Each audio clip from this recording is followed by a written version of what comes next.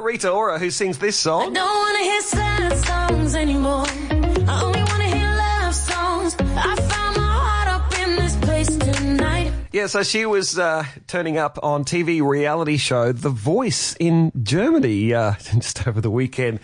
She turned up there to play a bit of a trick at the blind auditions. This is where the 4 judges sit in their red chairs and they can't see her, so they're facing away. So she gets up on stage and does her bit.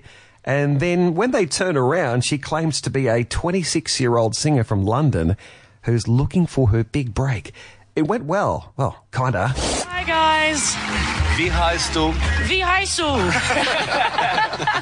I am a 26-year-old aspiring musician from London. Okay. Wow. I can't tell you. I am so nervous. It's not even funny.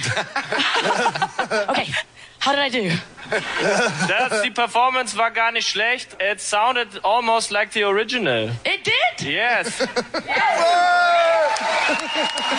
it really did. Well, What's your name? Where are you from? okay, my name is Rita Ora.